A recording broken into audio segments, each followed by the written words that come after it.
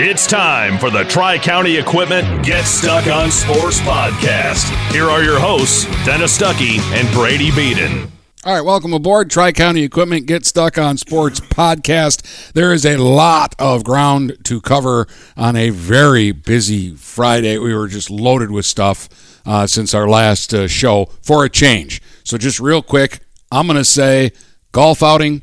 Go to GetStuckOnSports.com. Go to the tab. June 25th. June 25th. The Elks. You want to get your team in for the second annual Get Stuck on Sports golf outing. And then, Brady, anything that you want to put in this segment, do it, and then we'll hit the break. I'm going to hijack the first couple minutes of the first segment before we get into it because there's something I just have to get off my chest because it's ridiculous. That you actually found, but I have been more enamored with it than you have. So, yeah, the first thing is going to have to do with high school sports, Michigan high school sports, but not even close to this area. All right, so, and you're going to do that right off the bat. You're going to save it for the third we're just going to get it out of the way. Okay, we'll do that when we come back. When you run with us on a Gator UTV, the engine has your full attention. The herd takes notice. And the trail meets its match. Because with effortless four-wheel drive and our smoothest shifting transmission yet, nothing runs like a deer. Search John Deere Gator for more. Contact one of Tri-County Equipment's 10 locations in Bad Axe, Birch Run, Burton, Caro, Fenton, Lapeer, Marlette, Reese, Saginaw, or Sandusky, or visit Tri-County Equipment online at tricountyequipment.com. Marshall E. Campbell Company, located in Port Huron, is a full-line distributor of industrial cutting tools, fluid power, electrical tools, and other electrical supplies, providing utility and contract-based services for more than 100 years. The company has a wide range of products that includes abrasives, automotives, ballast and lamps, boxes and closures, building products, chemicals and lubricants, electrical fittings and equipment, janitorial equipment, wire devices, and tapes and safety products. Marshall E. Campbell Company, located at 2975 Lapeer Road, or call them at 800-250-7520.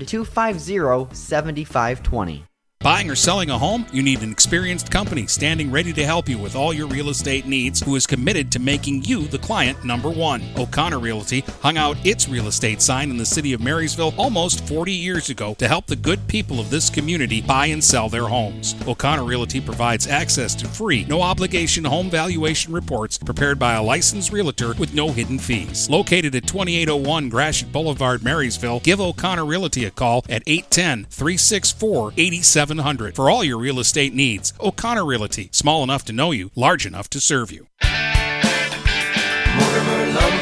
Hi, Chip Mortimer here. So much depends on your roof. Mortimer Lumber proudly features the Landmark Series shingle from Certainteed Roofing. Landmark shingles come in many colors to surely enhance the look of your home. Landmark shingles offer a limited lifetime warranty, so you can be assured your roof will last for generations to come. Stop by Mortimer Lumber at 24th and Lapeer in Port Huron. Our expert staff will be glad to help answer all of your questions. Mortimer Lumber has locations in Port Huron, Emily City, Sandusky, and Bad Axe. Brady Beaton here again to tell you about TP Logos. TP Logos has everything you could want when it comes to local high school apparel. Head to their store at 901 Michigan Avenue in Marysville and check out their brand new extended showroom. Their already impressive selection has now doubled. I guarantee if you go into TP Logos, you will find something you love for your local team. If they don't have what you like, they'll custom make something just for you. That's TP Logos at 901 Michigan Avenue in Marysville. Take advantage of high market values by tapping into your home's equity with a low-rate home equity line of credit from Advia Credit Union. Use the cash for seasonal spending, consolidating high-interest debt, and much more. Learn more and get started online at adviacu.org/HELOC. All loans subject to approval. Equal housing opportunity. NMLS number 401863.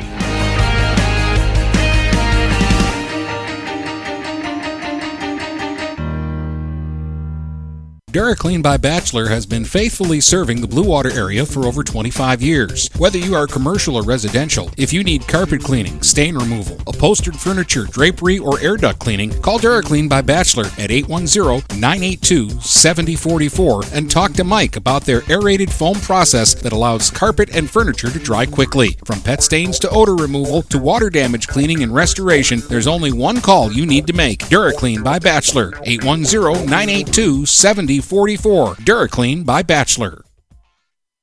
Magna International is North America's largest auto supplier and now calls the Blue Water area home. Our new plant, located on Range Road in St. Clair, will have great opportunities for all members of the community. Named to Fortune magazine's World Most Admired Companies 2 years in a row, Magna offers many different career opportunities. Wages start from $17 and up. Go to magna.com/careers to apply today. Again, magna.com/careers to join our team and create the future of mobility together. Hello, this is Tim Sheridan, owner of Sheridan Real Estate and Insurance in Lexington, a family tradition that started back in 1925 with Grandpa Sheridan. Promoting trust, care, and excellence, Sheridan is dedicated to understanding and taking care of all your needs. Respected throughout the community and dedicated, Sheridan is a proud supporter of local activities like high school athletics. For all your real estate and insurance needs, please go to our website at SheridanAgency.com. If you're not listening to GetStuckOnSports.com, that's a personal foul. Your kids, your schools, your sports. And you're back with Dennis and Brady. Before Brady goes on a rant, we're going to wish happy birthday to our man, Dave Taddy. Yeah, the most entertaining person to ever probably get on here. And I'm sure we'll have him back again next football season. He's finally 21, so it's legal now. Anyway, so yesterday while we were just sitting in our little workspace and looking at scores and trying to get stuff for the website, Dennis looks at me and goes, "You're not going to believe this. This has to be a typo." I'm like, "What?" He goes, "A softball score." He's like, "Just guess. Guess what you think this will be." I'm like, "I don't know. I mean, there's like 8 softball scores on the MHSA site because no one reports them." And I'm like, 30-0. He goes, "Nope. 61-0. Ishpeming Westwood beat Manistee." So I go on Game Changer, and I go to look it up to confirm it because we're both thinking it was supposed to be 16-0, and they just hit it in the wrong order. Turns out it was a typo. It was actually 67-0. In 3 innings, Dennis. The first inning was 32 runs scored, and then 21 runs scored in the second, and 14 runs scored.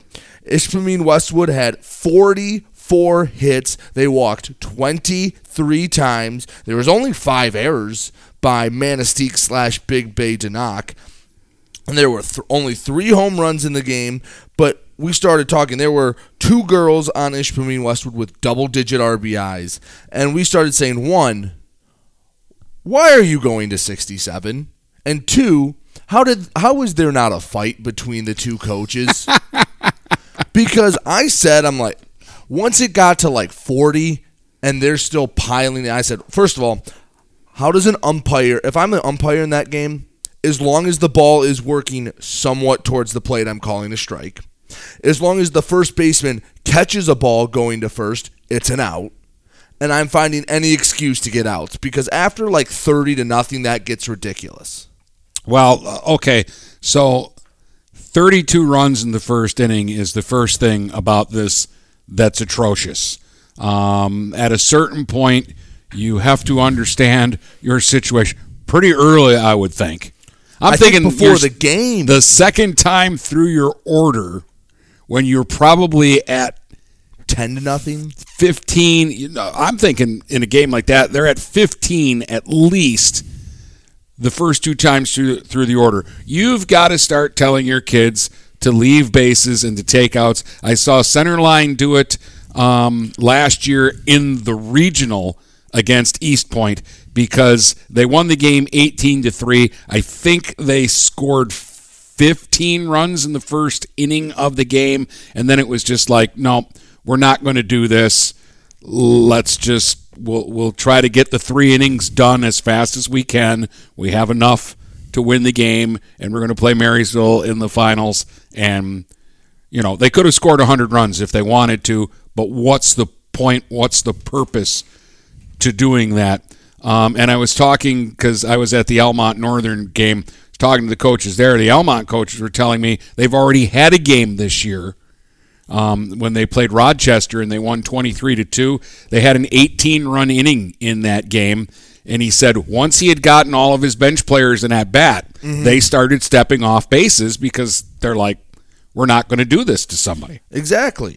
Now, what blood feud must there be between Ishpeming Westwood and Manistee / Big Bay Denac that you are putting up 67 runs? By the way, if this is true, if this is accurate, this happened back on Wednesday, that would break the state record for runs scored in a game by 20. Yeah. The previous record was 47, and as far as we could tell, it would be, we tried to look it up, it's hard to find national records, it would be like top 5-ish national of all time. Well, I'll say this. For the losing side, I give them credit for playing all 3 innings, and I give them credit for not creating an incident if there wasn't an incident. Well, that's the thing. Like, usually you'll see once every other year you'll get a basketball score. It'll be like, oh, this prep school in California beat this other team 105-2, and then the coach gets fired, and there's always a big article about it. I couldn't find hardly anything. I don't know if it's because it's the UP or what, but 67-0, Dennis. I know they get coverage up in the UP. Right. Escanaba's been to the Final Four a couple of years in softball, and those guys cover a ton of teams up there. They're like a network of stations from Escanaba to Newberry, and I was talking to the guy, this is 3, 4, 5 years ago, and he's like, we cover like 30 schools. Right. So, I mean, they get coverage up there. And I feel like Ishpeming is a big enough town up there. I mean, in relative terms, it's and if not their team is that good, they're getting coverage. Right, and they're not far from Marquette. And Marquette has a pretty big-ish market for there. How does that happen, and how does, again, 67 runs. On the other side, how do you not walk off after 30 and go, you won, we get it? Yeah, I think I'm going, if I'm the coach on the team that's getting shellacked here, Big Bay Denac, I'm like, okay, it's 32-0 after our at-bats. We don't need to play anymore. Right. It's very... We forfeit whatever we have to do to get my kids out of here safe. We're done. Yeah. I mean, yeah, you've proved your point. You're superior. Yes, you win. I don't know... Home. Like what? Because again, you ask, well, what's the cutoff point? I think 25 or 30 is a pretty solid cutoff point. Again, I think if I'm up 20-0 in the top of the first, and they can't get me out, I'm like, just okay. When you're up, bunt the ball right at the pitcher. If you're on the base, leave the base early. We're done. Again, I understand an umpire has to be impartial. But if you're umpiring that game, don't you make up that when a kid hit a ball, they were out of the box? You say, oh, she swung, her foot was out of the box, she's out. Something. You just do if the coaches aren't on the team that's winning aren't going to do something, then yeah, as an official, you might want to kind of take charge and everything's a strike. I mean, are they going to hoot and holler at you when one goes off the backstop and you're calling it a strike? Yeah, you know what I'm doing? I'm turning and going, pointing at the scoreboard and going, shut up. Yes. Or I'm running the first guy that hoots and hollers at me. Right. I just don't understand how it gets to 67-0. Because when we were looking up in our research with this, we found a game that, I think it was in Connecticut, it was like 90 total runs scored, but it was 44-43 or something like that. Like, it was a game where nobody could pitch and everyone was bombing the ball. So that I get. That's how you get to that many runs. But, yeah, I mean, this is on Game Change. So someone, if this didn't actually happen, then someone just sat down with their Game Changer app and was like, oh, this would be funny, out, or single, double, single, double, and has a very creative mind. And then also submitted it to the MHSAA. Yeah, which leads me to believe that this is something that happened. Maybe I'll call the school and just ask. It is really driving you crazy. It is. Because the other, like, again, you feel like this Brady would have charged coverage. the mound in this game. What would you have done if you were broadcasting this game? Because this had to have taken like 2-3 hours to play 3 innings. Because it was at Manasik / Big Bay. Somewhere during the 32-run first inning, I would have probably started squawking about, well, what is Ishpeming doing here? Right. This has gone beyond ridiculous. And then when they scored 21 in the second, I probably really would have been bashing them. And then lost in that 14 runs in the third. Yeah. So you come up in the third and you're up 53-0, and you have to push across 14 more runs. Yeah, that's to me. It goes way beyond overkill. Like I say, I would have gone out after the first inning and said, "Hey, we don't have to play anymore." Right. I get you want to get, because I'm assuming that this is probably a young team. I mean, those schools don't have probably 200 kids in them. I mean, they're co-oping for softball, so you know that it's going to be tough. Like, there's obviously a talent disparity. As the manager on the side that's ahead, I'm telling my kids, stand at the plate with the bat on your shoulder, don't swing. Or swing at everything. And then I'm telling the umpire, call everything a strike. Right, or just swing at everything and miss intentionally. Let's have 9, I don't care if they bounce up to the plate, let's have 9 pitches this inning and let them get their next at-bats. Right. Anyway, I just wanted to start with that because that has occupied a large portion of my brain for the past 48 hours. And it has been driving him crazy. I just thought that sometimes I'm going to be selfish and I'm going to lead with something that I want to because it's our show. And now let's get to it because we had a metric ton of scores and results, some of which are interesting. Let's go back to Wednesday, start with softball. Yeah, we'll start Wednesday with softball. St. Clair Croslex played a doubleheader. Speaking of some hitting, the Saints win game 1 21-5 over the Pioneers, who prior to this doubleheader were playing some good softball. But St. Clair rolled into town, and Avery Paul struck out 12 on the mound, and at the plate, 5 hits, home run, double, 5 RBIs for Avery. That's it. Lainey Pavlo, 2 hits. She homered, tripled, walked, scored 3 times, knocked in a run. Claire Borg had 3 hits. 2 of them left the yard, 4 RBIs. Hadley Schwartz had 3 hits, a double, 3 RBIs. Erin Saros, 3 hits, 2 RBIs. And Julia Schweihofer had 3 walks and scored 2 runs. Riley Robertson paced Croslex with 3 hits. Jaden Gumto had 3 hits. Isabella Pacina had 2 hits and knocked in 2 runs. And Shelby Oliver had a hit and 2 RBIs. And game 2 wasn't any better for the Pioneers. The Saints put it on them again. 20-5 was the final score in game 2. Which doesn't seem that bad compared to what we just talked about. Because those are, Croslex, no, they're probably not going to win the BWAC, but they are a more competitive team than last year. And we already saw them. They beat Yale twice again. Yale struggled last year. They beat a good Marine City team as well. Yeah. Coming from way behind in that one. They were down 7-1. Savannah Clark in the second game, 2 hits, including a home run. Walked, scored 2 runs, drove in 2. Lainey Pavlo, 2 hits, a walk, scored 3 times. 2 more hits, 2 more runs, 3 more RBIs for Avery Paul. Claire Borg had 3 hits. 2 of them left the yard, giving her 4 dingers in the doubleheader. She walked, scored 3 runs, drove in 4. Hadley Schwartz had 2 hits, scored a run, knocked in a run.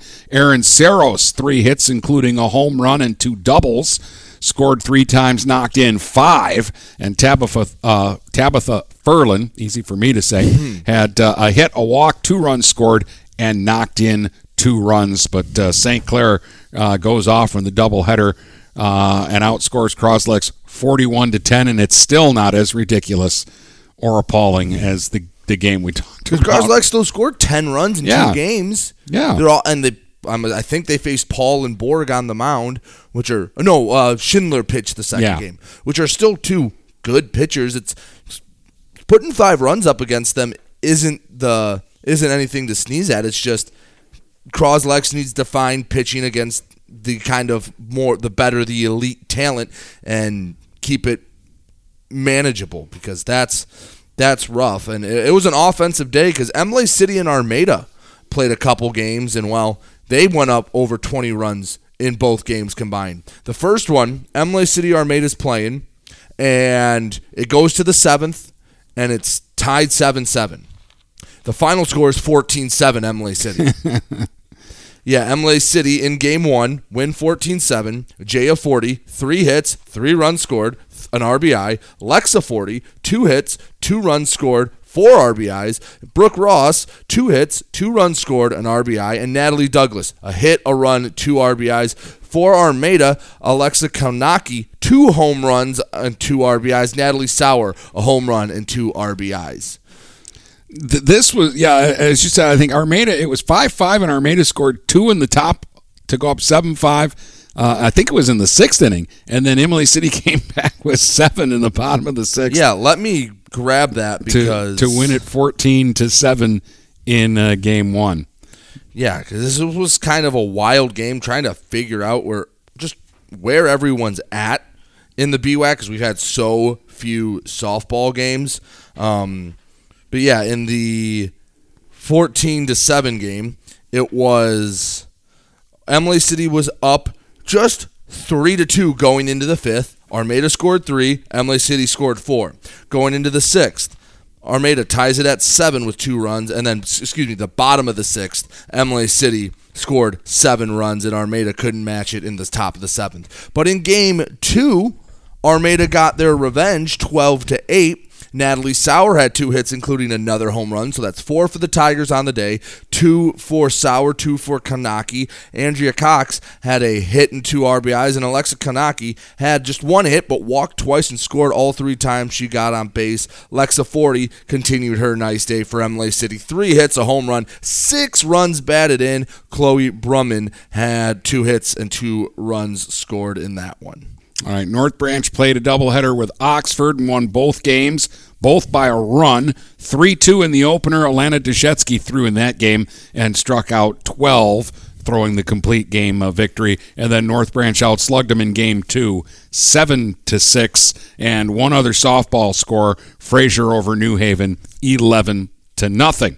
All right, we had baseball on Wednesday as well. Let's start with the game you were at, Brady, because you saw this one live, Lakeview and Marysville. Yeah, so they played this one on Marysville's JV field, because if you've ever been to Marysville's varsity field, it's the only thing remaining from the old school and how it used to be set up.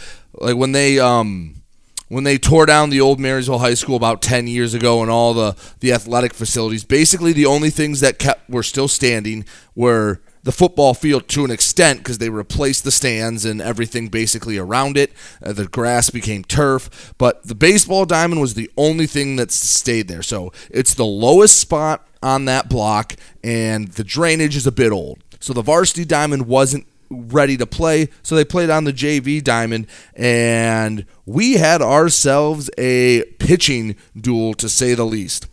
I don't know what it is about Caleb Dahlman and how he's been blessed/cursed with this pitching, because this felt like a quintessential Marysville game for last year, where the pitchers are just unbelievable, but they can't seem to get the big hit at the right time. They lost this one 3-1. But Marysville pitching between Porter Kays and Owen Vagey struck out 17 batters. Folks, again, there's only 21 outs in a game. And 2 of them were in a double play.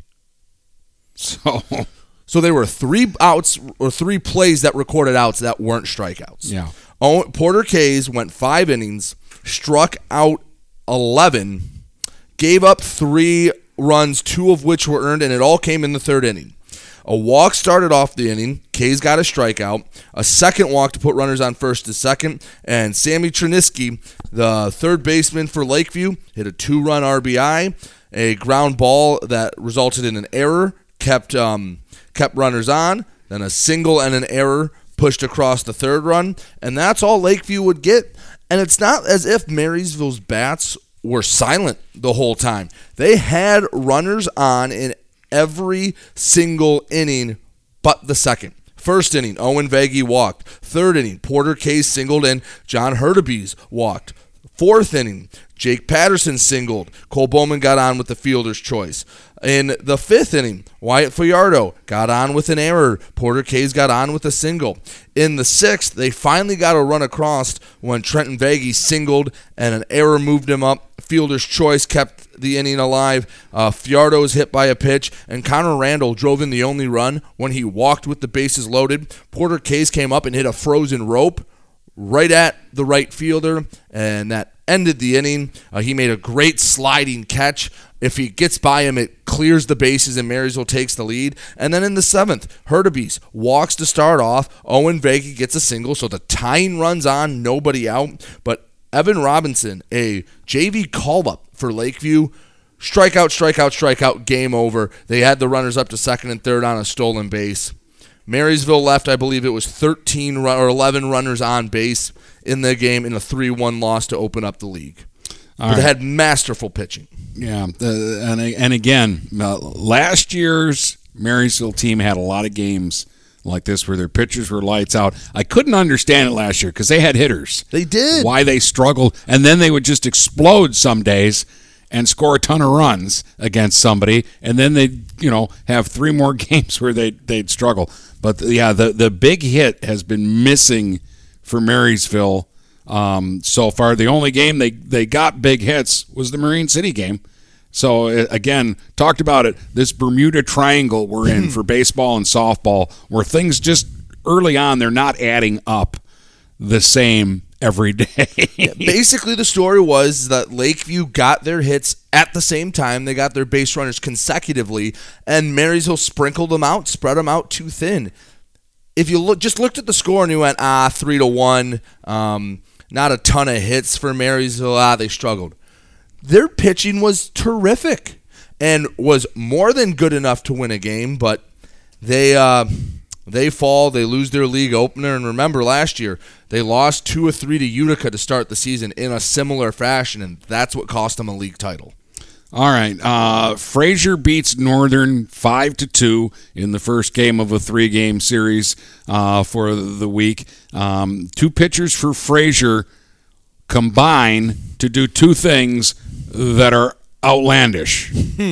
They combined for a no-hitter, but they also combined to walk 9. I think 12 Huskies got on base between walks and errors. Yeah. So it's technically a no-hitter, but it's one of those, who cares? Fraser cares because they won the game 5-2, but you're going, well, how did Northern score 2 runs when they didn't get a hit? Now you know they had 9 walks in the game. Lance Cruz beat Port Huron High 8-4 on Wednesday. I was at this game. We were hoping to broadcast this game. We had some technical problems, and we didn't, but I hung around to watch Peyton Mullins drive in 2. Cade Hansel is red hot for the Big Reds right now. They were down 6-0 going into the bottom of the 5th, and they erupted for 4 runs in the bottom of the 5th and made this game interesting again. Lance Cruz scored 2 insurance runs in the top of the 7th, and the Big Reds got the first 2 aboard in the bottom of the 7th. They had 2nd and 3rd and nobody out. And Jack Clever pitched the last 2 innings, gave up 2 hits, a walk, but he struck out 6. So he was throwing some gas, but Hansel had 2 hits, a walk, a run, and an RBI. Peyton Mullins drove in 2. Eric Whiting drove in a run. Griffin Hansel picked up 2 walks and scored a run. And walks is kind of the bugaboo for everybody in high school baseball. But the Big Reds walked 8 guys and hit 2, and that's just too much. Because defensively, they played okay. They made 1 error in the game. Lance Cruz only had 8 hits. They didn't really hit the ball hard either. They opened the scoring with a bases-loaded single by Blake Butt. It was like a 67 hopper past the mound and up the middle, and, it was dying as it got out into center field to Amari Holler. So, I mean, and PH had base runners all over the bases, but kind of like we talked about with Marysville, they couldn't get the big hit, and everything they did just kind of came in one inning where they had walk, double, single, ground out, and that's how they got their 4 runs. But again, PH interests me because I want to see how they're playing at the end of the year. Because I kind of like what they have. Their lineup's not bad by any means. They just need to find about 3 or 4 arms to rely on. And if they can get that, will they win the MAC Blue? I think that might be a stretch. Could they beat any team on any day in the MAC Blue? Yeah, I think so. Yeah, again, L'Anse Creuse was a MAC white team last year. When the weather warms up, I think the Big Reds are going to hit. The question is can they throw enough strikes and get people out? Right. So, but at any rate, L'Anse Creuse wins that one 8-4. Richmond North Branch, we were interested in this. They played a doubleheader.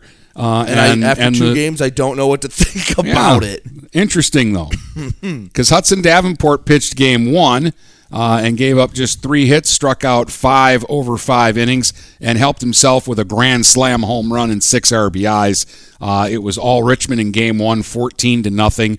Hitzelberger had 2 hits, a home run. Jackson Jones had 3 hits and knocked in 4. Denny Saligan had 2 hits and an RBI. So it was all Blue Devils in game 1, and you're thinking, okay, North Branch is a hoax. I get that result, and I'm like, oh, well, I thought North Branch would be a good one, but looks like Richmond's just too much for them. Record scratch, game 2. Yeah, game 2, different story. Blake Primo goes for his line isn't going to wow you, but it was good enough, right? He gives up 1 run, 4 hits, walks 4, but strikes out 5. Then he gets 2 hits and an RBI. And Aiden Swoosh had 2 hits, or Swish. And North Branch ended up edging Richmond 2-1 in the second game and beating Skylar Lowers, who threw 5 strong innings. Scattered 6 hits, walked 1, struck out 7. But I think that after losing 14-0 in game 1, this shows me a little bit about the Broncos coming back and taking game 2. Well, for Lowers, you throw that line and you say, should Richmond win this game? You say yes, 10 times out of 10. They win that game, give up just 2 runs. Yeah, that's a game that Richmond probably is thinking that could come back to haunt them, because the split with North Branch, now they go their separate ways. They won't meet the rest of the year, and it's going to be interesting to see how both these teams move on. Because again, remember, Richmond finished 3rd in the BWAC last year despite going to a state semifinal.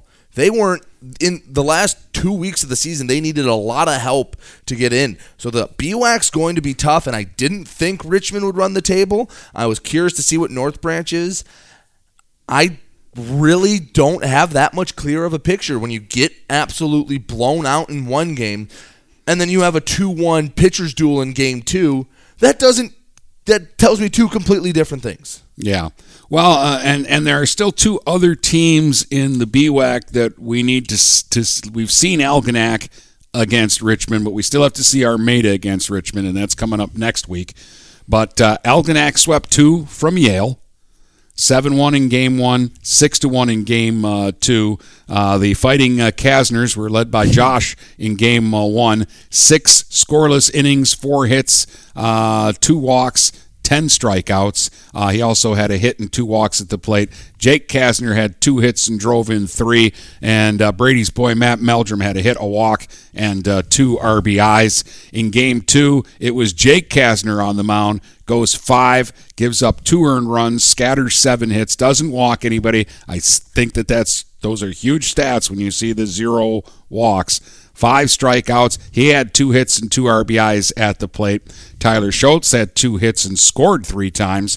Andrew Thomason had 2 hits and a run. Algonac won game 2, 6-3. Jack Kavanaugh had a hit, knocked in a run for Yale, and Ronnie Colhane had a hit and an RBI for Yale. You've seen Algonac, Brady. They're a talented team. Yeah.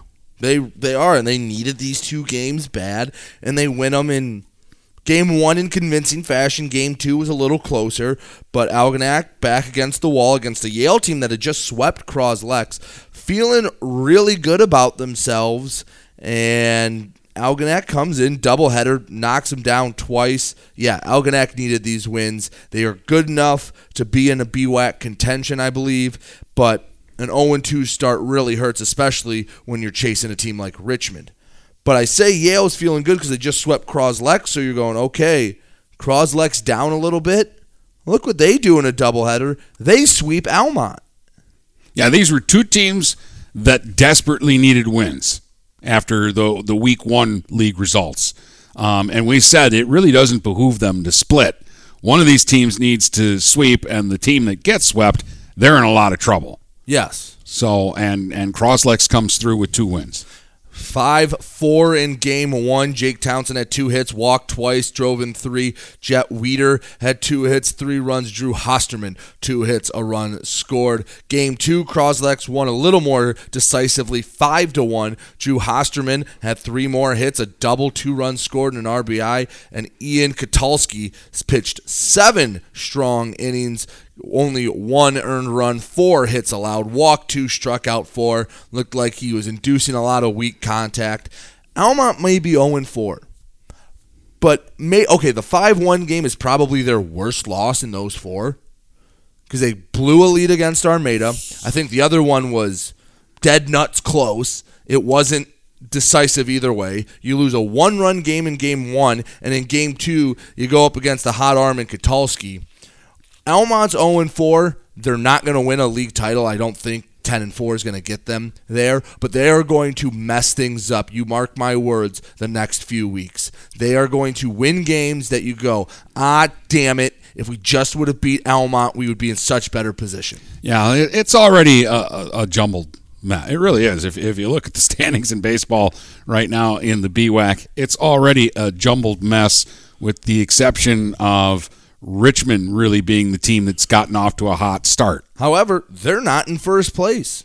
Armada takes care of Emily City in 2 games, 16-1 and 13-0, including a no-hitter thrown in game 2. Game 1, Eric Rogers had a double, a walk, 2 runs batted in. Zach Marcy had a hit, 2 runs, 2 RBIs. Wyatt Modzalewski walked 3 times, scored 3 runs, and drove in a run. Wyatt Waskin, 4 innings pitched, struck out 9 in just 4 innings, so out of 12 outs, strikes out 9. Then in game 2, comes back, and Wyatt Modzalewski, 5 innings pitched, no runs, no hits, only walks 2, 6 strikes, no hitter in 5 innings.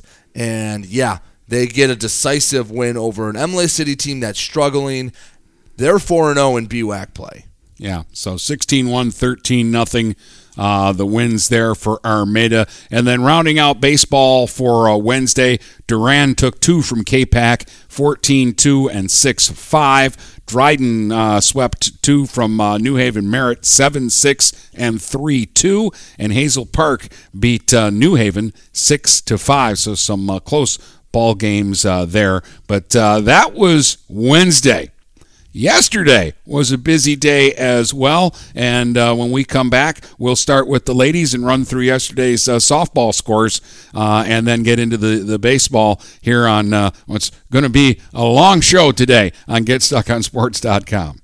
Get ready for outdoor fun at Alpine Cycles in downtown Port Huron. Skateboards, bikes, longboards, and accessories. They have everything you need to enjoy the warm weather. Alpine Cycles offers the best selection, and they're always getting new daily arrivals. Stop by Alpine Cycles today at 762 Huron Avenue at the corner of Huron and Glenwood, or call 982-9281. Open Monday from 10 until 6, Friday and Sunday, noon to 4. When you run with us on a Gator UTV, the engine has your full attention. The herd takes notice. And the trail meets its match. Because with effortless 4-wheel drive and our smoothest shifting transmission yet, nothing runs like a Deere. Search John Deere Gator for more. Contact one of Tri-County Equipment's 10 locations in Bad Axe, Birch Run, Burton, Caro, Fenton, Lapeer, Marlette, Reese, Saginaw, or Sandusky, or visit Tri-County Equipment online at tricountyequipment.com. Marshall E. Campbell Company, located in Port Huron, is a full-line distributor of industrial cutting tools, fluid power, electrical tools, and other electrical supplies, providing utility and contract-based services for more than 100 years. The company has a wide range of products that includes abrasives, automotives, ballast and lamps, boxes and closures, building products, chemicals and lubricants, electrical fittings and equipment, janitorial equipment, wire devices, and tapes and safety products. Marshall E. Campbell Company, located at 2975 Lapeer Road, or call them at 800-250-7520. Neiman's Family Market, located in St. Clair, is family-owned and operated and involved in the community. Neiman's has created a shopping experience providing a variety of quality products, specialty items with superior customer service. Whatever your grocery needs are, from meats, bulk food, bakery items, produce, or even floral, Neiman's Family Market has what you will need. Entertaining? Neiman's has a full deli, and they do party trays. Check out our new mobile website and see weekly specials, coupons, and recipes. Open 6 a.m. to 9 p.m. all week long. Visit Neiman's Family Market in St. Clair. You'll be glad you did.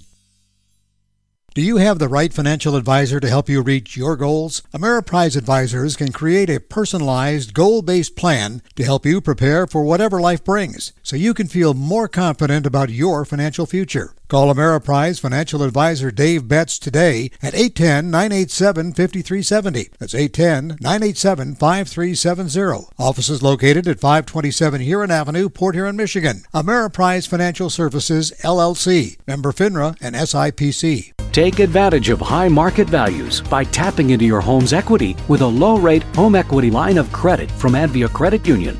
Use the cash for seasonal spending, consolidating high-interest debt, and much more. Learn more and get started online at adviacu.org/HELOC. All loans subject to approval. Equal housing opportunity. NMLS number 401863.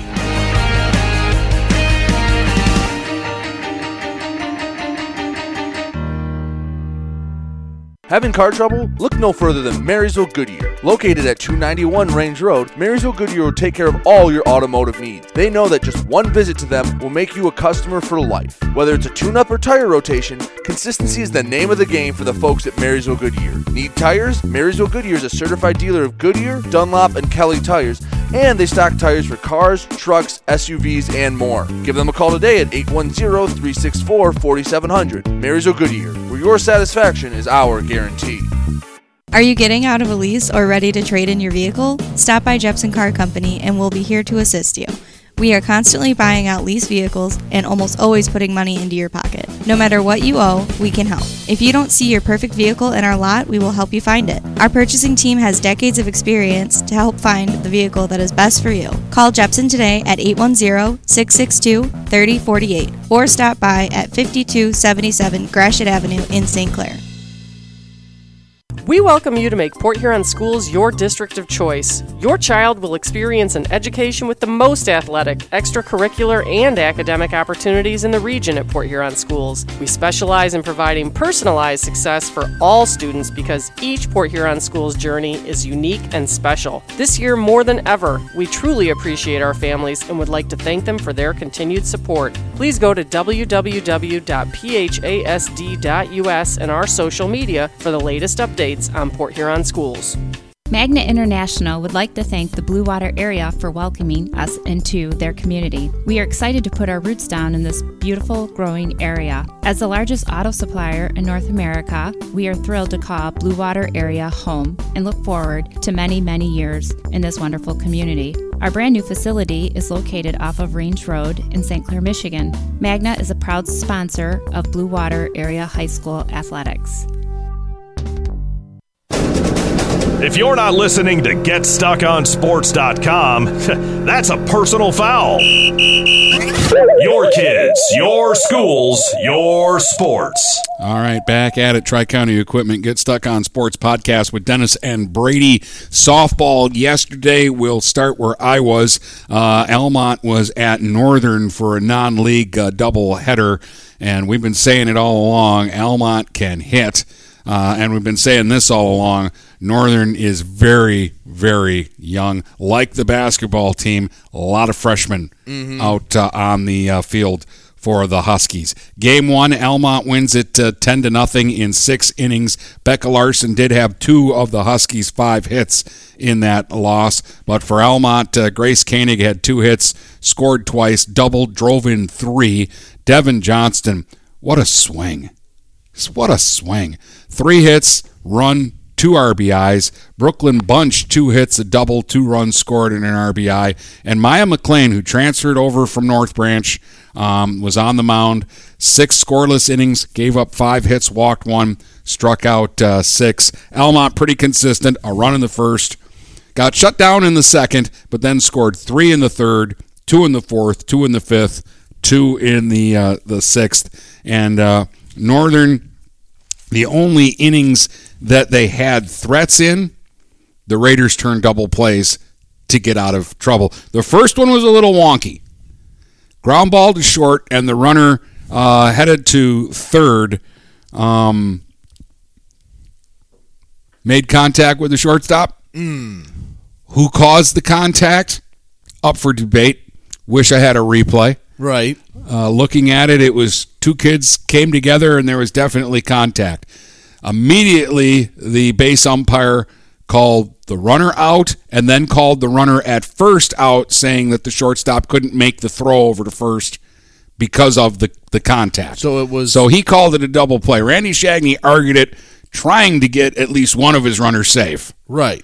Lost the argument. That's an interesting one. I thought it was the right call.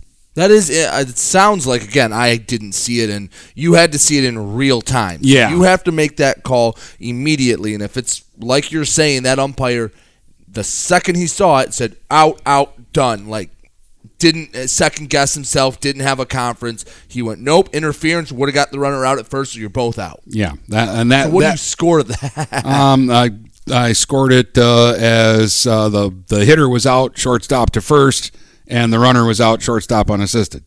So a 6-3 double play? Basically, it's a 6-3 double play. All right. Is the way I put it in my book. I had another weird one in the first game. Fly ball to center with a runner at third. Deep fly ball. Mm-hmm. So if it's caught, the runner's going to tag and score. Yes. Center fielder dropped it. It's error 8, but it's a sacrifice fly and an RBI and no time at bat for the hitter. Oh. So, just throwing that out there. I love when you get excited about like random scorebook knowledge and how to score wonky plays. If I didn't go into broadcasting, I think I would have tried to become an official scorer. I really do. Been at Comerica Park scoring. Yeah. Because you love all that. But I do, and the more obscure the rule, because I was telling you, I wish Miggy's 3,000th hit would be a ground ball that hits a base runner. Yeah, because the runner's out, but Miggy gets credit for a single. Yeah, because that happened to Wes Miller the other day, and you're like, nope, that's actually a hit for her. So. Yeah, she gets a hit for that.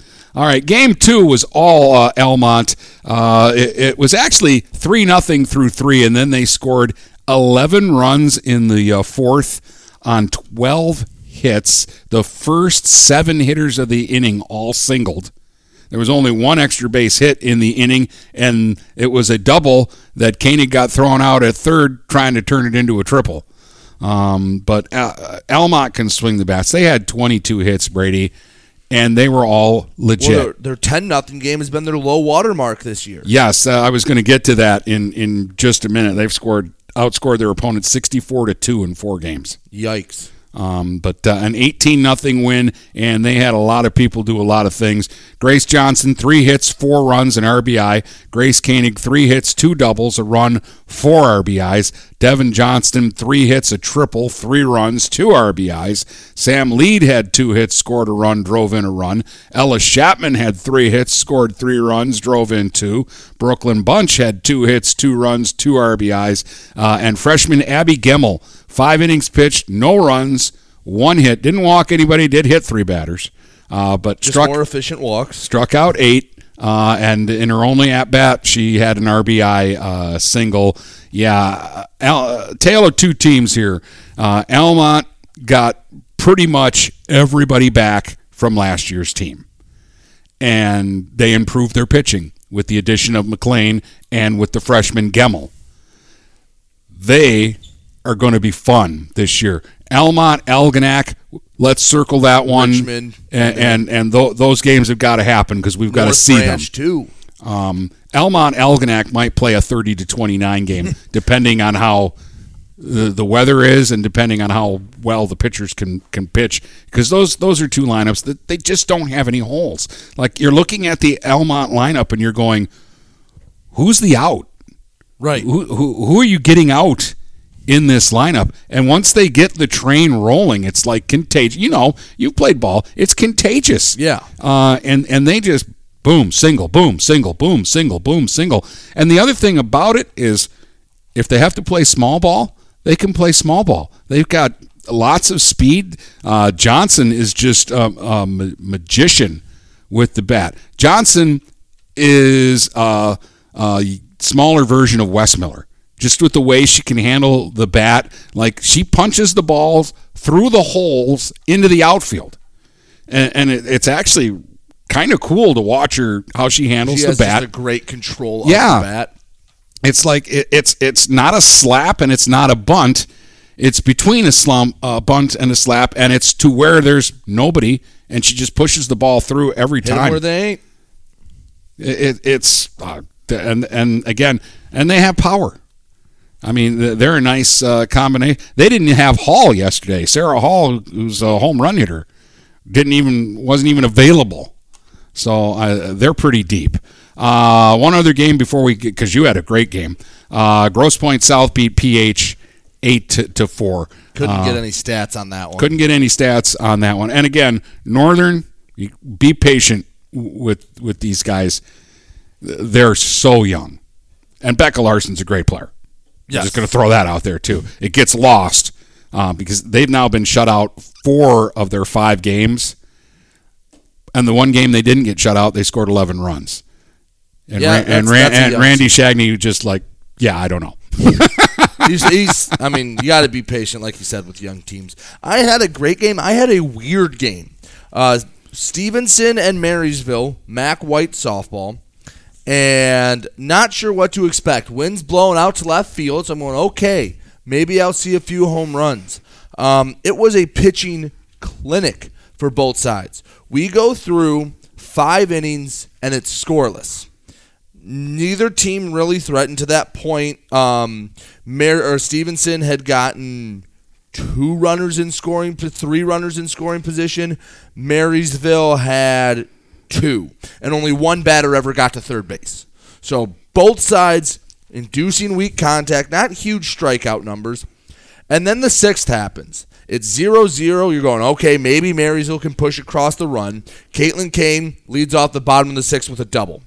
Anna Oles just tries to lay down a bunt to sacrifice Kane over to third, because you're going, okay, bring up the next batter and just maybe hit a ground ball up the middle, hit a fly ball, score Kane. Oles lays down a bunt, and the third baseman comes in, throws it right to first base. Second baseman wasn't over there in time. Goes to right field. Kane comes in to score. Oles stands on second. Brings up Lexi Perrin, who came in midway through the game for Megan Winston. RBI double. Ashley Bassett was the courtesy runner. She scores from second. Then Megan Lenarski comes up, who to this point had hit the ball hard twice, a line out to second and a line out to third. And on a pitch that would have been called a ball, a pitch that was at her collarbone, she climbs the ladder, barrels it up, and it just over the center field wall, 2-run bomb, 4-0. They get, and Kylie Parent comes up. She ropes a double. So the first 5 batters of the 6th, after Marysville had just had, I think, 3 hits through the first 5 innings, go double, error, double, home run, double. Don't know where it came from. They get Emma Curtis to pop out, and then Kate Westmiller hits an RBI triple, and as she's coming to third, the throw goes over the head. I think it went out of play either way. She would have scored.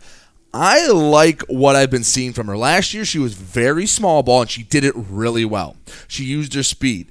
This year, the first couple times, it seems like she's swinging away a little more. She's got a little more oomph behind it. I saw her in the first game. She hit a fly ball to right field that was an out against St. Clair that I was like, if the wind's not howling in, that might be gone.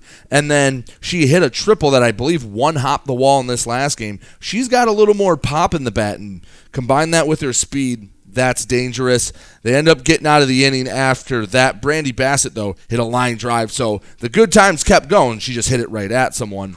And then you're going, oh, all right, Marysville's got this. 6-0. Lenarski's been cruising. And then Stevenson decided to wake up. They got hit by the leadoff batter, got hit by a pitch, struck out the next one, a single, and then a fielder's choice. So there's 2 on with 2 outs. An error gets a runner on and scores the first runner that was hit by a pitch. And then Lindsey McGann, the leadoff hitter for Stevenson, the only one that Megan Lenarski did not get out the entire game, absolutely hits a moonshot that one-hopped into the parking lot over the left field wall. Got every bit of it, and you're going, oh, crap, it's 6-4 now. And then the next batter barely made contact, went right back to Lenarski. Boom, final out, game over. But Stevenson made a game of it. Marysville wins 6-4, and kind of a big game for them early after losing to St. Clair. They're 2-1 in league play, and that was actually Stevenson's first loss of the season. Wow. And I'm going to go nerdy on you again. The Anna Ols play. She gets credit for a sacrifice and no time at bat. Oh, whatever. Because her intention was to bunt the runner over. Not her fault. The defense made an error. You can't punish her with an at-bat. Anyways, yes. Utica and St. Clair, a walk-off game. Unfortunately, it was Utica that scored 2 in the bottom of the 7th to beat the Saints 4-3. Savannah Clark did have 2 hits and a steal. Lainey Pavlo had 2 hits, including a triple. Walked, scored, stole the base. Avery Paul had 2 more hits and knocked in a run. She also only allowed 1 earned run while striking out 9. Hadley Schwartz had 3 hits, including a double. Julia Schweihofer with a hit and an RBI, and Claire Borg knocked in the other Saints run. But they had this one going into the 7th, Brady, and couldn't hang on. Yeah, it was tied 3-3. The biggest thing that killed them, 7 errors. Wow. Wow. Yeah. Because that's a good defensive team. And usually you commit 7 errors, you're not winning a lot of games. The fact that it was only 4-3 was impressive because they out-hit them 12-5. Wow. But 7 errors, great equalizer. Speaking of big rallies in the 7th, how about Marine City scoring 6 in the 7th to erase a 7-3 deficit and pull out a 9-7 win over Lance Cruz? Jade Blanchard, 2 hits, scored 3 runs, knocked in a run, stole a couple of bases.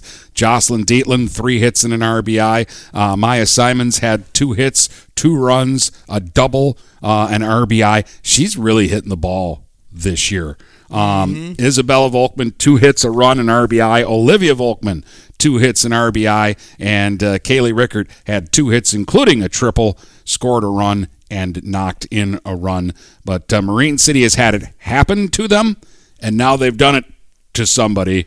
They're a fun team, but again, I'm kind of looking for consistency. Yes. One quick note, it was 9-6, not 9-7, but not semantics. Oh, okay. They still get the win, still a big comeback in the 7th, and yeah, a whole team effort, and that's how they're going to win their games. They're going to win it by passing the baton and having a few batters get hot in any day, because who knows? You'll see them tonight. It might be 3 different girls that get 6 hits combined and lead them to a win. Yeah, I'll see them tonight against Algonac. Oh, Algonac took the day off yesterday and only scored 36 runs in a doubleheader. They're good. 17-1 over Yale, 19-3 over Yale. First game, Kenna Bomarito, 2 hits, a double, 2 runs scored. Ella Stevenson, 2 hits, a home run, 3 runs scored, 2 RBIs. Maria Simpson with a grand slam. Brianna Thomason, 2 hits, 2 runs, 4 RBIs. Sophia DeVernay had 2 hits. Then in game 2, Dee DeLange was the winning pitcher. She had an RBI. Kenna Bomarito had 3 hits, including a double and a home run. She had 2 RBIs, scored 3 times. Sophia DuVernay, 2 hits, a double, 3 RBIs. Charlie Baumgarten had 3 hits, 2 doubles, and 6 runs batted in. Yeah, and hello. That's a player like saw the name, saw their doubleheader against Richmond. She didn't get into either game. And when you're like, oh, she had 6 RBIs. It's like, so you got kids that don't even play every day for Algonac getting into a game and driving in 6 runs, bombing 2 doubles. They're just, that's all I can say. I'm out of adjectives. Oh, and speaking of teams that I'm out of adjectives for. Yeah, an Oxford team that just went toe-to-toe with North Branch, who we know is a good team.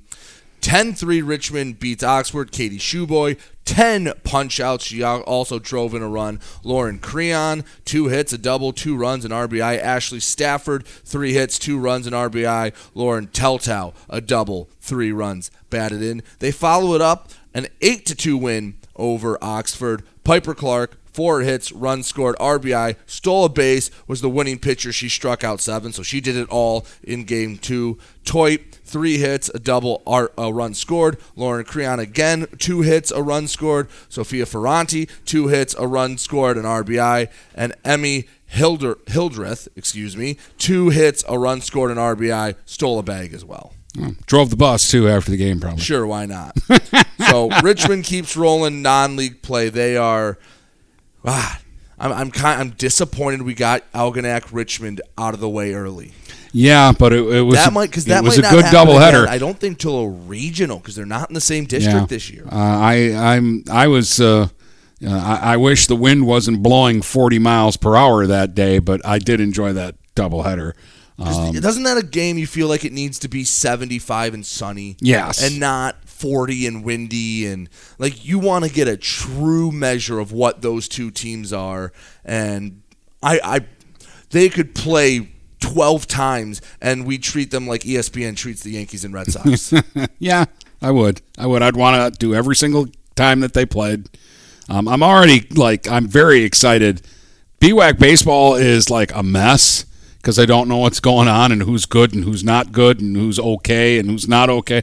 But in softball, there are so many good teams, and that league there are so many good lineups that whoever does come out on top, it's impressive to me, especially if teams aren't beating them, especially if they go through the schedule and only lose one time. Which I find it hard to think that the winner of the BWAC in softball is only going to lose one game. Richmond and Algonac have lost the one to each other. Yep. But yeah, it's going to be a bloodbath because there's some hitting going on in that league. Anchor Bay beats Grosse Pointe North yesterday, 8-6. Caro took 2 from Brown City, 8-2 and 18-2, and Bad Axe beat Ubley twice, 5-2 and 6-2 to round out the softball scores. But don't go anywhere because we'll come back and we'll do yesterday's baseball scores next. We're already an hour into this thing.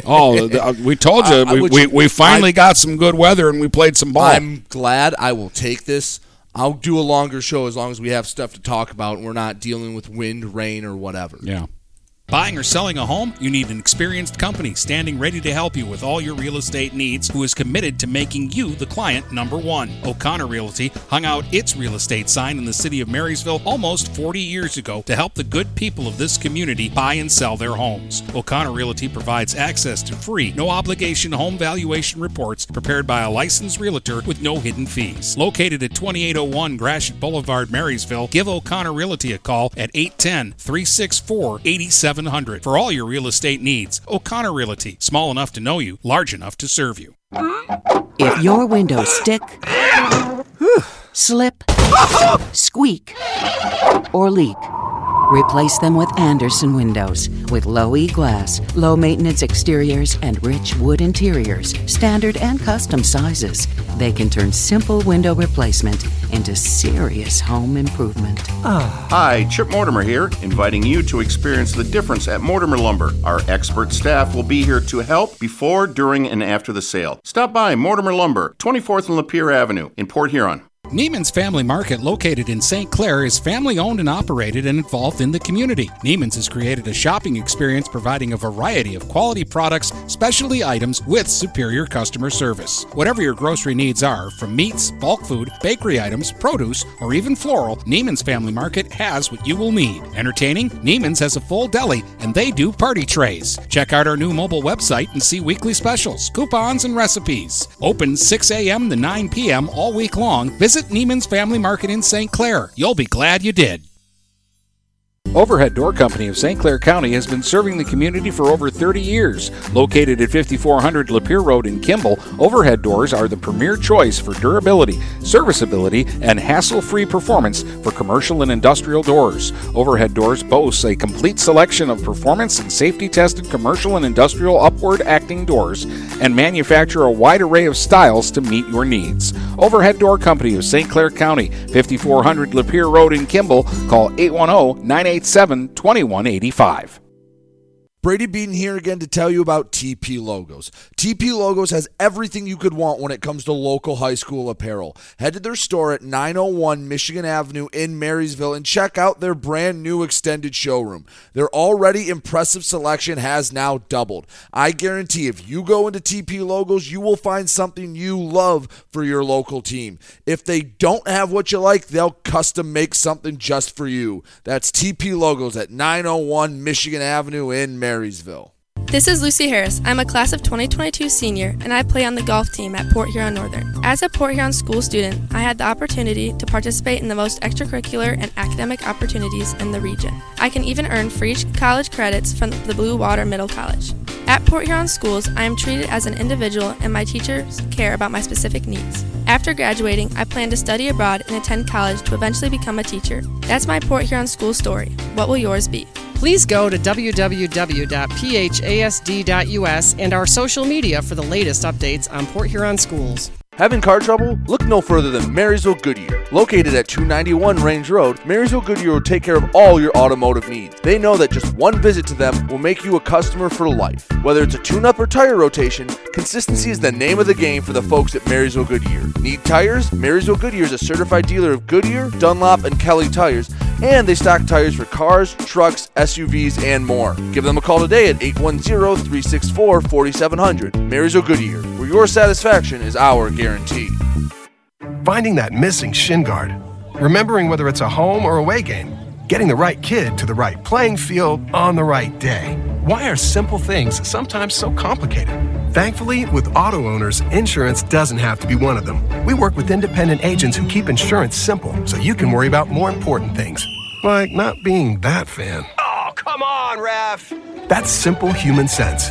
For all your real estate and insurance needs, please go to our website at SheridanAgency.com. If you're not listening to GetStuckOnSports.com, that's a personal foul. Your kids, your schools, your sports. And you're back with Dennis and Brady, Tri-County Equipment Get Stuck on Sports podcast. And let's get into baseball action now from yesterday. Northern bounces back after getting no hit by Frazier in the opening game of the series at home yesterday. The Huskies eke out the 3-2 win over the Ramblers. Offensively, they get a couple of hits from Jacob Kerrigan, hockey player, so of course he gets a couple of hits. And Dylan Bloink, like the stat line isn't going to wow you, but he goes 6, so he eats up innings. Yep. They only score 2 runs off of him. Scatters 5 hits, walks 4, strikes out 3, gets the win, gets a little help from Derek Ruiz. In the 7th, he struck out 2 of the 3 hitters that he faced, getting the save. Nice bounce-back win by Northern, who we think is a good team, Brady, but who needed a win. Yeah, and I want to see them take the series tonight. You lose the first game, you get no hit, you've struggled as a team, and they had a lot of time off before this series. Take the series, because in the MAC Blue right now, everybody's 1-1 except Marysville and Lakeview. Lakeview's 1-0, Marysville's 0-1, and that's just because they've only played one game. The MAC Blue looks to be tight as can be, and a opening series win would go a long way. So that's a game I'm keeping an eye on. St. Clair and Utica in MAC White baseball. Saints are just absolutely rolling. 7-0 to start the season. They get an 8-0 win over a good Utica team. Jacob Turner, they only threw him 4 innings. I think he threw 59 pitches in the win. Gave up 2 hits, a walk, struck out 6, had 2 hits, including a double and 2 RBIs at the plate. Logan Ellis came in relief, 3 innings pitch, gave up 2 hits, struck out 3, credited with the save. Cam Bleasdale, 2 hits, including a triple, a run scored, and Brendan Cole, a hit, a run, and RBI. Eli Lohr added 2 more hits and an RBI for the Saints. They have been playing maybe the best baseball of anyone in the air. Now that Richmond lost to North Branch, you at least go, okay, you give a slight edge to St. Clair because they're still undefeated, and their last 4 games, they have been thwacking teams. Yeah, okay, the pitching's been there since the start. But, yeah, in the last 4 games, their bats have been unstoppable. And with the arms that they have, if they continue to hit, Brady, St. Clair's going to be really tough to beat. So after winning the first few games against Cardinal Mooney 6-3, they beat Northern 5-3 and 4-1. The Saints, in their last 4, Oakland Christian 7-0, Oakland Christian 17-6, Lake Orion 13-1. That's a good D1 school, and Utica 8-0. So in their 4 wins, they have given up 7 runs, and they have scored, 45? Yeah. And remember, 6 of those 7 came in one game, but it was a game where they decided to go off and score 17. Yes. So in no real danger. Saints are playing the best baseball of anyone in the area right now. I would agree with that. And we've got some good teams. Yes. Like I know Richmond has lost a couple of games. I think they've lost 4 now, 1 in league, and they're really good. Yes. But the Saints just are. Well, 2 of them were to Liggett. So yeah, but The one game, they were very competitive. In fact, the one game, they had the lead going into the 7th. Right, but it's, the second game, they were never really in it. It's a little different when you say, well, they've lost 4 already. 2 of them are to a defending state champ. Marine City, a team we think has a really nice chance in the MAC Gold, gets a Game 1 win in a doubleheader over Mott. Zach Tetler hit a bomb, had 2 RBIs. Charles Tigert, an RBI and 2 doubles. Cole O'Croy, who's a player we didn't mention much, but he's been nice for them to start the year. He's been hitting. Yeah, 2 hits, 2 RBIs. Jeff Heslop with an RBI triple. Cooper Letson, a young player for them, a hit and an RBI. Now, here's the interesting thing. We had BWAC games earlier this week that they just called to darkness. It got to the end, and I believe they said game over after 5 innings. Marine City and Warren Mott got through 6. Marine City's up 5-4, and they suspended the game. Not called it. Suspended it in the top of the 7th with Marine City up 5-4. I don't know if there's an official policy or if it's just up to the coaches. Probably they got together and, again, league game. Maybe Mott said, hey, is there a chance we can finish this game on an open date? Will you come back and play an inning with us? Which is, they're not right next to each other. That's a little bit of a drive for Marine City to come back and maybe throw. You could go down there, warm up for 45 minutes to play 3 minutes of baseball. Well, because the Mariners are going to bat and then Mott's going to bat, so they'll go longer than 3 minutes. Did they switch home and away? I don't know. Let me see if I can find that. They do that in softball. Because I would imagine for a league game, you'd want at least one of them for you to be the home team. Yeah. Because that is a competitive advantage. Let me see. In the 7th of Game 2, Marine City is the away team, so I don't know if they were the home team in Game 1. But Warren Mott scored 4 runs in the bottom of the 6th, so I'm sure that's why they wanted a 7th inning to come back and play. I just thought that was interesting because I think the Richmond North Branch 2-1 game was a game called due to darkness. Yeah. I think Algonac Yale had a game called due to darkness. Yeah, So- the 6-3 game, I believe. Yeah, so they didn't get through all of them. So the BWAC was just saying, I believe if you get through 5, it's a game. Where here, Marine City's going to have to go back to Warren Mott. Now, I guess a question I have about that is, let's say I threw Heslop, and he was ineligible to pitch during the game, or he was ineligible to pitch because he pitched earlier in the week. If I come back later and he is within the pitch count, he's a legal pitcher, but he wasn't at the time of the game, are you able to pitch him? That's an interesting question, and I don't know what the answer is because everybody treats it different. We had a situation once in the minor leagues in hockey, professional hockey, where a game got stopped after 2 periods, and they couldn't play the third period. There was bad ice in Flint. The other team wasn't coming back through again for like 3 months after the trade deadline. Both teams had completely different teams, and the question was, do they play the third period with the teams they have, or are only players who are in that game allowed to play the third period of the game? And it was a real debate because it mattered to the other teams in the league who weren't playing in the game. They're like, these are 2 different teams now, and some of us need a certain result, and that team is better than they were before. So, yeah, do you have to keep the same lineup? And that's something I'm just curious about. Not a ton of other baseball scores. Algonac thwomps Lutheran Northwest 12-2. And, well, yeah, the Kasners keep playing really well for them with other players as well.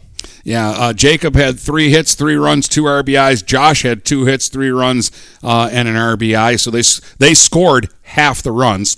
Roman Garaga with a hit, scored twice, drove in a run. Matt Meldrum had a hit and an RBI. And Seth Lonegren went 4 and struck out 3 to pick up the victory there. Lutheran North took 2 from Almont, 13-3 and 17-1. So Almont limping out of the gate at 0-6. Didn't see that coming. No. I know Lutheran North's a good team, but I don't know if they should be mercying Almont twice. Emily City was competitive with Mount Morris, but loses 4-2 in that one. But compared to what the Spartans have gone through in their BWAC games, this is a huge improvement for them. Anchor Bay over Chippewa Valley, 10-0. Drew Shornack had 2 hits, drove in a run, stole a couple of bases. Isaiah Domi had 3 hits, including a homer and a double. He drove in 2. Matt Regis, 2 hits. He homered, scored twice, and drove in a run. And Liam Carey, who's a really good player, homered and drove in 3. Got to see him last year in the series against the Saints. I did the Anchor Bay Saints series last year, and Carey was a standout in that. And then a couple of doubleheaders up in the thumb yesterday with Bad Axe beating Ubley 3-2 and 10-8. A couple of close games there. And Kingston tosses a couple of shutouts against Deckerville, 6-0 in Game 1, 7-0 in Game 2. But pretty busy finally a pretty busy last 2 days in baseball and softball. See, when the sun wants to come out and the rain wants to stay away, we can have some fun. And we're going to have some fun these next couple days because I have a doubleheader in softball between Armada and Marysville. And you will see Marine City and Algonac play for, the 3rd time this year already, I believe? I know they've played at least one other time, and is it 3 times? By the way... no, they played a doubleheader, but Algonac was only one part of the doubleheader. That's right. And a time change, too, because initially... They had this as a 6:30 game, but they're playing at 4:30 today in that one. Sorry, I changed the wrong 6 o'clock time. So, yeah, you'll be at 4:30, and then we'll have a quartet of games on Saturday. Start with me. I believe it's Stevenson versus Algonac, and then Chippewa Valley versus Marine City, and then you'll have the flip. Chippewa Valley versus Algonac and Stevenson versus Marine City. Yeah, actually, Marine City plays back-to-back, so you'll see Stevenson, Algonac, Chippewa Valley, Marine City with Brady, and then I'll do Marine City, Stevenson, and then Algonac, Chippewa Valley to close out the day. Sounds good. All right, so a little fun at Algonac. I like that ballpark. It plays small. It does. And with I know you love your home runs. And with the lineup they have, they don't need a small park to do damage. I think Stevenson could hit one out at Comerica Park sometimes. The way that her balls, all of them to center field, and all of them 20, 30 feet over that scoreboard. All right, and then maybe I'll do some more digging, and on Monday's show I can give you more closure on 67-0. Yeah, you're just obsessed sorry, with this, and you're bitter about it. I'm not bitter. I'm just intrigued. I feel like a little kid looking at like a monument for the first time. You're just like, whoa, did that happen? I need to know more. Like when a kid finds out about dinosaurs. I'm just surprised that if there wasn't some form of an incident, like I just couldn't comprehend a team just putting it to another team 67-0 in softball and words not being exchanged. Right. An umpire not having to get between two coaches. Yeah, and it didn't feel. I mean, they scored 14 runs in the third inning after they were up 53-0. Yeah. Going into that. Well, they scored 21 in the second after scoring 32 in the first. What are you doing? And then and this is just how my brain works. If someone has a physical scorebook, at what point did you run out of room? First inning. Probably. Well, I mean, I guess you're figuring at that point, you're not playing 7, so you can just kind of go into the next innings because you're only going to need for 3 innings. But still. How many? Yeah, that would be the better question. How many plate appearances did Ishpeming get? It had to be over 100. Hold on. Before we end the show, I know we're already at like an hour and 20 minutes, but let me see if I can find that real quick. Because they had 44 hits and 20-something walks, and they made 9 outs. There we go. Ishpeming Westwood. 60. That just blows my mind still. I love that. So, on Game Changer, they'll have it doesn't have a, you know how it usually has a headline or something? Yeah. I was wondering what it would say. According to this, there's 52 at-bats, but there are 23 walks. So that puts you at what? 75? 75. Yeah, 75. And then there were 3, 4, 5, 6, 7, 8 hit by pitches. So now you're at 83. So 83. Am I missing anything else? Well, errors, but we don't know which errors were made on balls put in play. Right. It says there were 5 errors. So somewhere between 83 and 88 at-bats. That's ridiculous. Yeah. Yeah, and that's... And by the way, Manistee / Big Bajanok got no hit too. Oh yeah, we don't want to rob it from the pitcher there. Even though it was a combined no hitter. In the third inning, they put out a different arm. So yeah, their mop up pitcher. Yeah, I just had to get the save. I'm gonna have to find out more because this just blows my mind.